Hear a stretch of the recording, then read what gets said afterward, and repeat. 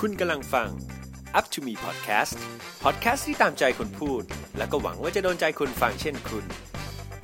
โดยแฮมทัชพล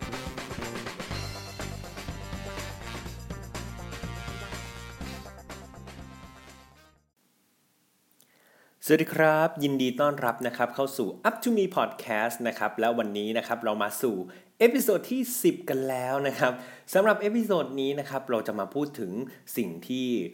เรียกว่าเข้ามาใกล้ตัวเรามากขึ้นเรื่อยๆนั่นก็คือนวัตกรรมนั่นเองนะครับหรือว่าภาษาอังกฤษก็ innovation นะครับและในอนาคตนะครับสิ่งที่มาพร้อมกับ innovation สิ่งที่มาพร้อมกับเทคโนโลยีอันสะดวกสบายเนี่ยบางทีมองในอีกมุมนึงมันก็กำลังจะกลายเป็นภัยร้ายที่คุกคามมนุษย์ได้เหมือนกันจริงๆแล้วประเด็นนะครับเรื่องว่า AI หรือหุ่นยนต์เนี่ยมันจะมาทดแทนมนุษย์ได้ไหมบางคนก็สนับสนุน AI บางคนก็บอกว่าเฮ้ยหยุด AI เหอะมันจะมาทดแทนมนุษย์มันจะมาทำลายมนุษย์จริงๆเรื่องนี้มันมีการถกเถียงกันทั้งสองฝั่งนะครับหรือมันมีเวทีใหญ่ผมจำชื่อเวทีไม่ได้แต่ว่ามีการเชิญคุณแจ็คหม่ากับคุณอลันมาร์กนะครับมาดีเบตกันคุณแอลันมาร์กนี่แน่นอนเขาสุดโต่งไปทาง AI เลยเขาก็จะมีการเชียร์บอกประโยชน์ของ AI ต่างๆนานาในขณะที่คุณแจ็คหม่าครับเขาก็จะมีการพูดถึงความเป็นมนุษย์ความรู้สึกนึกคิดความเขาเรียกว่าอะไรซอฟต์สกิลบางอย่างที่มนุษย์ทำได้แต่หุ่นยนต์ทำไม่ได้เช่นศิลปะการแต่งเพลงนะครับแต่อย่างไรก็ดีครับเทคโนโลยีนวัตกรรมต่างๆเนี่ยเราไม่สามารถหยุดได้เราไม่สามารถปฏิเสธมันได้แล้วในปัจจุบันถ้าเรามองย้อนกลับไปเมื่อสัก10ปีก่อนนะครับมือถือนี่ยังเป็นสิ่งที่ดูไกลตัวเราเนาะสมัยก่อนนี่จำได้ว่าช่วงผมใช้ใหม่ๆนี่โทรศัพท์มือถือนี่โทรนาทีนึงแบบ20 บาทได้นะครับแล้วก็มายุคหลังๆก็จะเริ่มมีเพจเจอร์ไม่รู้ใครเกิดทันหรือเปล่าโทรไปหา call center ใช่ไหมบอกว่าเดี๋ยวขอฝากข้อความให้คนนี้หน่อยนะโอ้โหพอจะพูดประโยคหวานแหววให้แฟนสักทีนึงก็เขิน call center นะครับจนกระทั่งมาถึงปัจจุบันเนี่ยกลายเป็นว่ามือถือมันกลายเป็นปัจจัยที่5ไปละไม่ว่าคุณจะมีอาชีพอะไรคุณจะรวยจนสวยหล่อหรือไม่หล่ออะไรยังไงคุณมีมือถืออยู่ข้างกายแล้วครับตอนนี้นะครับมือถือเนี่ยสังเกตตอนนี้ขึ้นไปรถไฟฟ้าทุกคนเอาแต่มองที่มือถือที่โทรศัพท์ของตัวเองครับกดเล่นกดแชทเดี๋ยวนี้อยากจะนัดเพื่อนกินข้าวแชทไปเนาะเดี๋ยวนี้ไม่ค่อยโทรนะแชทไปคุยไปเดี๋ยวนี้มีงานก็ส่งกันทาง LINE บ้างมีเรื่องอะไรอยากจะโชว์อยากจะอวดกับ Facebook Instagram นะครับหรืออยากจะฟังพอดแคสต์ขายของ ไม่ได้ขายมาหลายเอพิโซดอยากจะฟังพอดแคสต์นะก็เข้าไปใน YouTube Channel Up to Me Podcast นะครับหรือว่าไปที่ Spotify ก็ได้แต่อย่างไรก็ดีครับไม่ว่าผมจะขายของหรือไม่ได้ขายของก็ตามเนี่ยสิ่งที่จะบอกก็คือเทคโนโลยีมันเข้ามาอยู่ใกล้ตัวเรามากแล้วมันจะเข้ามาในชีวิตเรามากขึ้นเรื่อยๆผมก็เลยสนใจว่าถ้าในอนาคตเนี่ยเทคโนโลยีมันเข้ามาฮาร์มหรือเข้ามารบกวนชีวิตเรามากๆเนี่ยอาชีพไหนบ้างนะที่มีความเสี่ยงนะครับที่จะตกงานได้สูงผมก็เลยไปเจอข้อความดีๆครับจากเว็บไซต์ Phenomena นะครับเป็น10อาชีพที่กำลังจะหายไปนะครับของมนุษย์เงินเดือนเนี่ยต่อไปจะไม่มีละ10อาชีพนี้อันนี้ที่เขาวิเคราะห์มานะครับซึ่งหลายๆอันผมก็ค่อนข้างเห็นด้วยเนาะเขาบอกอาชีพแรกเลยครับที่มีความเป็นไปได้สูงก็คืออาชีพคนขับรถครับอันเนี้ยผมเชื่อว่าคนไทยเนี่ยหลายคนเนี่ยประกอบอาชีพนี้เลยสำหรับคนขับรถนะครับแต่ล่าสุดเนี่ยอย่างที่ผมบอก Elon Musk นะครับที่เป็นเจ้าของบริษัท Tesla เนี่ยเขาเคยสัญญาไว้ว่าภายในอีก2 ปีเนี่ยเขาจะผลิตรถที่มีเทคโนโลยีในการขับรถแบบไร้คนขับได้แบบสมบูรณ์นะครับซึ่งเขาจะผลักดันให้รัฐบาลยอมรับได้ด้วยแล้วลองจินตนาการดูครับว่าในอนาคตเราโบกแท็กซี่ขึ้นไปปุ๊บเราแค่บอกว่าจุดหมายปลายทางเราคืออะไรรถนะครับมันจะศึกษาหลบเลี่ยงอุบัติเหตุไปตามเส้นทางที่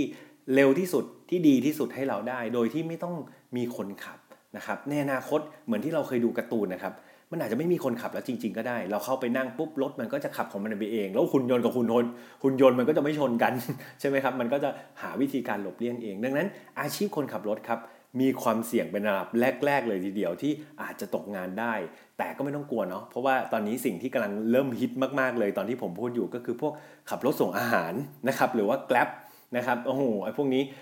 ก็เข้ามาแทนพวกแท็กซี่ได้หรือเข้ามาแทน Messenger ที่มาส่งอาหารได้จริงๆผมว่ามันก็ไม่ได้ฮาร์มเราซะแบบบีบให้เราตายมันอยู่ที่ว่าเราจะดิ้นไปทางไหนมากกว่าเนาะอาชีพที่2ครับคืออาชีพเกษตรกรชาวไร่ชาวนา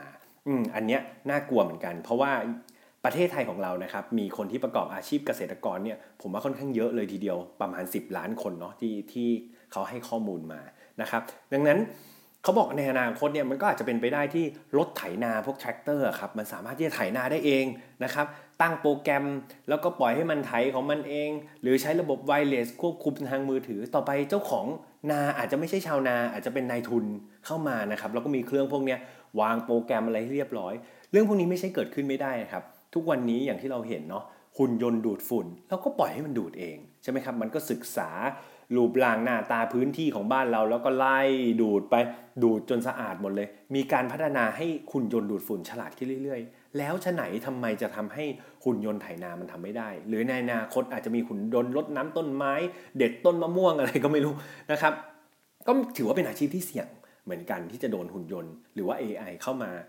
ทดแทนมนุษย์นะครับอย่างที่3อันนี้เห็นได้ชัดเจนคือผู้ผลิตสิ่งพิมพ์หรือสำนักพิมพ์เราปฏิเสธไม่ได้เลยครับว่าทุกวันนี้เราอ่านหนังสือกันน้อยลงแต่ว่าเรามาอ่านอะไรข้อมูลข่าวสารต่างๆทางหน้าจอมือถือหรือว่าแท็บเล็ตต่างๆกันมากขึ้นดังนั้นต้องมีการปรับตัวครับผู้ผลิตสิ่งพิมพ์เนี่ยก็ควรจะต้องเปลี่ยนมาเป็นอีบุ๊กบ้างอะไรบ้างมากขึ้นแต่ว่าผมเชื่อว่าตอนนี้นิสัยของคนไทยก็ยังติดกับการอ่านสื่อแบบฟรีๆนะรวมถึงผมเองเนี่ยก็ยังใช้แบบเปิดเข้า Google เข้าไปอ่านแต่การที่จะเสียเงินไปซื้ออีบุ๊กเนี่ยเอาจริงๆว่าผมว่าต้องใช้เวลาอีกสักพักหนึ่งเพราะว่ามันเป็นสิ่งที่ผมเชื่อว่าความรู้สึกของเราพอเวลามันมีหนังสืออยู่ในแท็บเล็ตมันไม่ได้สัมผัสจริงๆเหมือนกับหนังสือที่เราอ่านดังนั้นคือการที่เราจะจ่ายเงินไป40บาทเพื่อซื้อการ์ตูนเล่มนึงแล้วได้การ์ตูนจริงๆกับการ์ตูนอีบุ๊กเนี่ยผมเชื่อว่าหลายๆคนยังเลือกการ์ตูนจริงๆเนาะอันนี้ความรู้สึกผมเองเนาะแต่ก็ไม่รู้ท่านผู้ฟังคิดเห็นยังไงก็แชร์กันได้แต่ว่าก็อย่างที่บอกครับในอนาคตสำนักพิมพ์ผู้ผลิตสื่อสิ่งพิมพ์พวกนี้ก็อาจจะมีผลกระทบแน่นอนต้องปรับเปลี่ยนตัวเองรวมถึงคนทั่วๆไปชาวบ้านทั่วๆไปหรือแม้แต่พวกเราเองครับก็อาจจะมาเป็นผู้ผลิตสิ่งพิมพ์ได้ง่ายขึ้นใช่ไหมครับพิมพ์ลงไปใน Facebook บางคนมีบล็อกนะครับก็สามารถที่จะพิมพ์แล้วก็ออกมาเป็นเรื่องราวอะไรให้คนอ่านแล้วก็สร้างรายได้ได้มากมายนะครับดังนั้นโดนแน่นอนนะครับสำหรับอาชีพนี้อาชีพที่4อันนี้ก็เห็นได้ชัดครับก็คือพนักงานแคชเชียร์นะครับมีแบรนด์หนึ่งครับในสหรัฐอเมริกาก็คือ Amazon เชื่อว่าหลายๆคนรู้จักเขามีร้านสะดวกซื้อที่ชื่อ Amazon Go ครับคล้ายๆ 7-Eleven นี่แหละเพียงแต่ว่า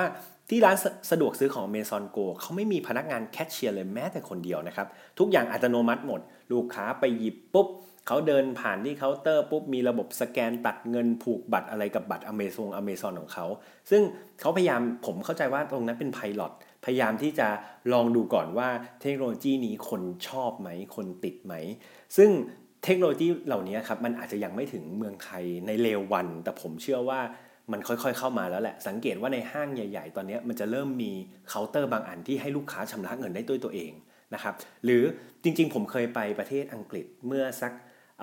น่าจะ 7-8 ปีที่แล้วจริงๆแบบผมเข้าไปในโลตัสอย่างเงี้ยครับพวกโลตัสเอ็กซ์เพรสเขามียามแค่คนเดียวเองนะครับแต่ว่าที่เคาน์เตอร์นี่ไม่มีคนละก็คือจ่ายตังค์เองแล้วซึ่ง 7-8 ปีผ่านมานะครับเมืองไทยเพิ่งเริ่มจะมีกลับเข้ามาทำบ้างนะครับแต่ว่าอย่างที่บอกว่าเทคโนโลยีมันอาจจะมาช้าแต่ผมเชื่อว่ามันมาแน่นะครับดังนั้นพนักงานแคชเชียร์ก็เป็นอาชีพที่สุ่มเสี่ยงเหมือนกันอาชีพถัดไป Impact เต็มๆครับก็คือตัวแทนในหน้าการท่องเที่ยวถามจริงๆว่าทุกวันนี้ครับเราจะไปเที่ยวเราจะไปจองโรงแรมเนี่ยโอกาสที่คนจะโทรตรงไปที่โรงแรมยังมีไหมยังมีครับหรือว่าคนที่โทรไปนายหน้าแบบสมัยคุณพ่อคุณแม่ผมก็หนุ่มสาวทัวร์อะไรพวกเนี้ยมีไหมก็มีครับแต่ว่ามันอาจจะไม่ได้เยอะมากละเพราะว่าเดี๋ยวนี้มันมีเว็บไซต์ต่างๆมากมายในการช่วยจองโรงแรมจองตั๋วเครื่องบินเช่น Skyscanner นะครับ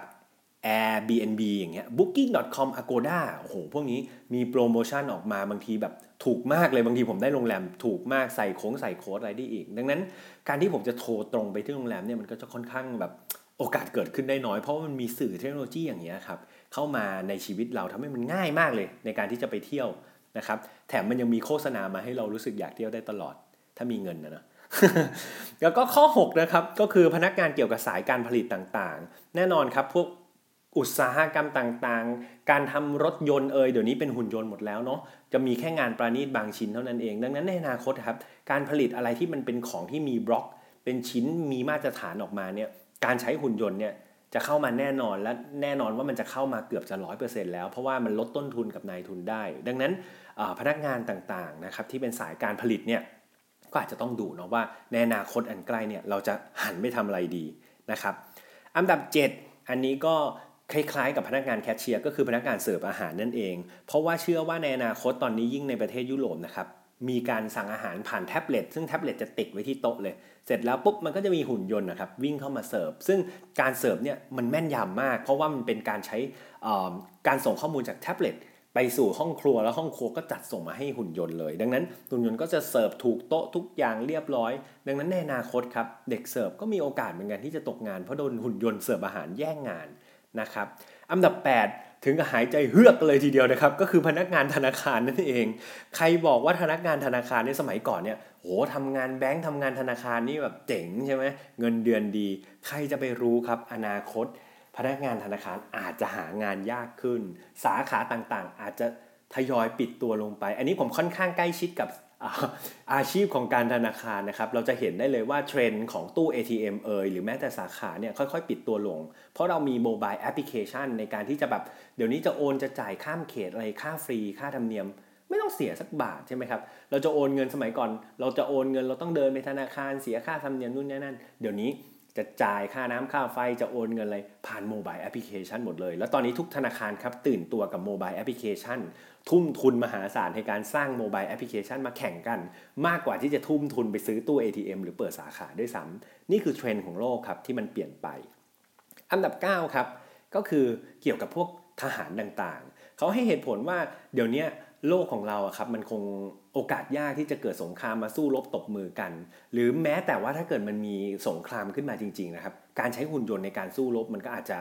ดูเป็นสิ่งที่เป็นไปได้อย่างที่เราเห็นในหนังเนาะ1คือไม่เสียเลือดไม่เสียเนื้อ2คือมันมีความแม่นยำสูงครับแบบคนยิงปืนกับหุ่นยนต์ยิงปืนเนี่ยยังไงหุ่นยนต์มันก็เป็นเครื่องจักรถูกตั้งโปรแกรมมันแม่นยำกว่าเราแน่นอนดังนั้นอาชีพทหารต่างๆก็ในอนาคตก็อาจจะมีแต่ว่าเอาไว้เพื่อเป็นเหมือนเป็นบารมีครับว่าเฮ้ยของเรามีกำลังพลเยอะนะอะไรอย่างนี้แต่ว่าในอนาคตมันอาจจะดูที่ว่าเฮ้ยใครเทคโนโลยีทางการสงครามมันเจ๋งกว่ากันประเทศนั้นก็จะมีอิทธิพลมีอำนาจมากกว่านะครับและอาชีพที่10อาชีพสุดท้ายนะครับก็คือจะเป็นอาชีพพนักงานก่อสร้างนะครับอันนี้ก็ล้อมากับพนักงานสายผลิตและต่างๆก็คือพวกงานต่างๆที่จะเป็นเกี่ยวกับการสร้างบ้านเนี่ยในอนาคตนะครับเราอาจจะเห็นการสร้างบ้านสร้างตึกด้วยหุ่นยนต์ 100% ทุกอย่างเหล่านี้เป็นไปได้หมดเลยครับเพราะว่าหุ่นยนต์เนี่ยมันก็จะกะพวกปริมาณปูนปริมาณอะไรหรือว่าองศาในการตั้งบ้านตอกเสาเข็มอะไรพวกเนี้ยมันก็อาจจะกะอะไรได้ดีกว่ามนุษย์นะครับก็อย่างที่เห็นครับว่าเทคโนโลยีนะครับมันเข้ามาเร็วแล้วก็มันเข้ามาเรื่อยๆนะครับเข้าสู่ชีวิตพวกเราเรื่อยๆดังนั้นเราก็ต้องรู้จักปรับตัวให้เข้ากับเทคโนโลยีนะครับคอยเรียนรู้สิ่งใหม่ๆอ่านข่าวเทคโนโลยีบ้างว่าเอ๊ะเมืองนอกเขาเป็นยังไงละเดี๋ยวนี้เขาคิดอะไรไปถึงไหนแล้วก็ย้อนกลับมาดูตัวเราครับว่าเราจะยังยืนอยู่ที่เดิมไหมหรือเราควรจะปรับเปลี่ยนอะไรเพื่อให้มันดีขึ้นนะครับเพื่อตัวเราเองและผมเชื่อว่าคุณค่าของคนข้างในลึกๆอะครับหุ่นยนต์มันไม่สามารถแทนได้และก็ไม่มีหุ่นยนต์ตัวไหนที่จะมาแทนคุณได้เช่นกันหาคุณค่าของตัวเองให้เจอครับแล้วก็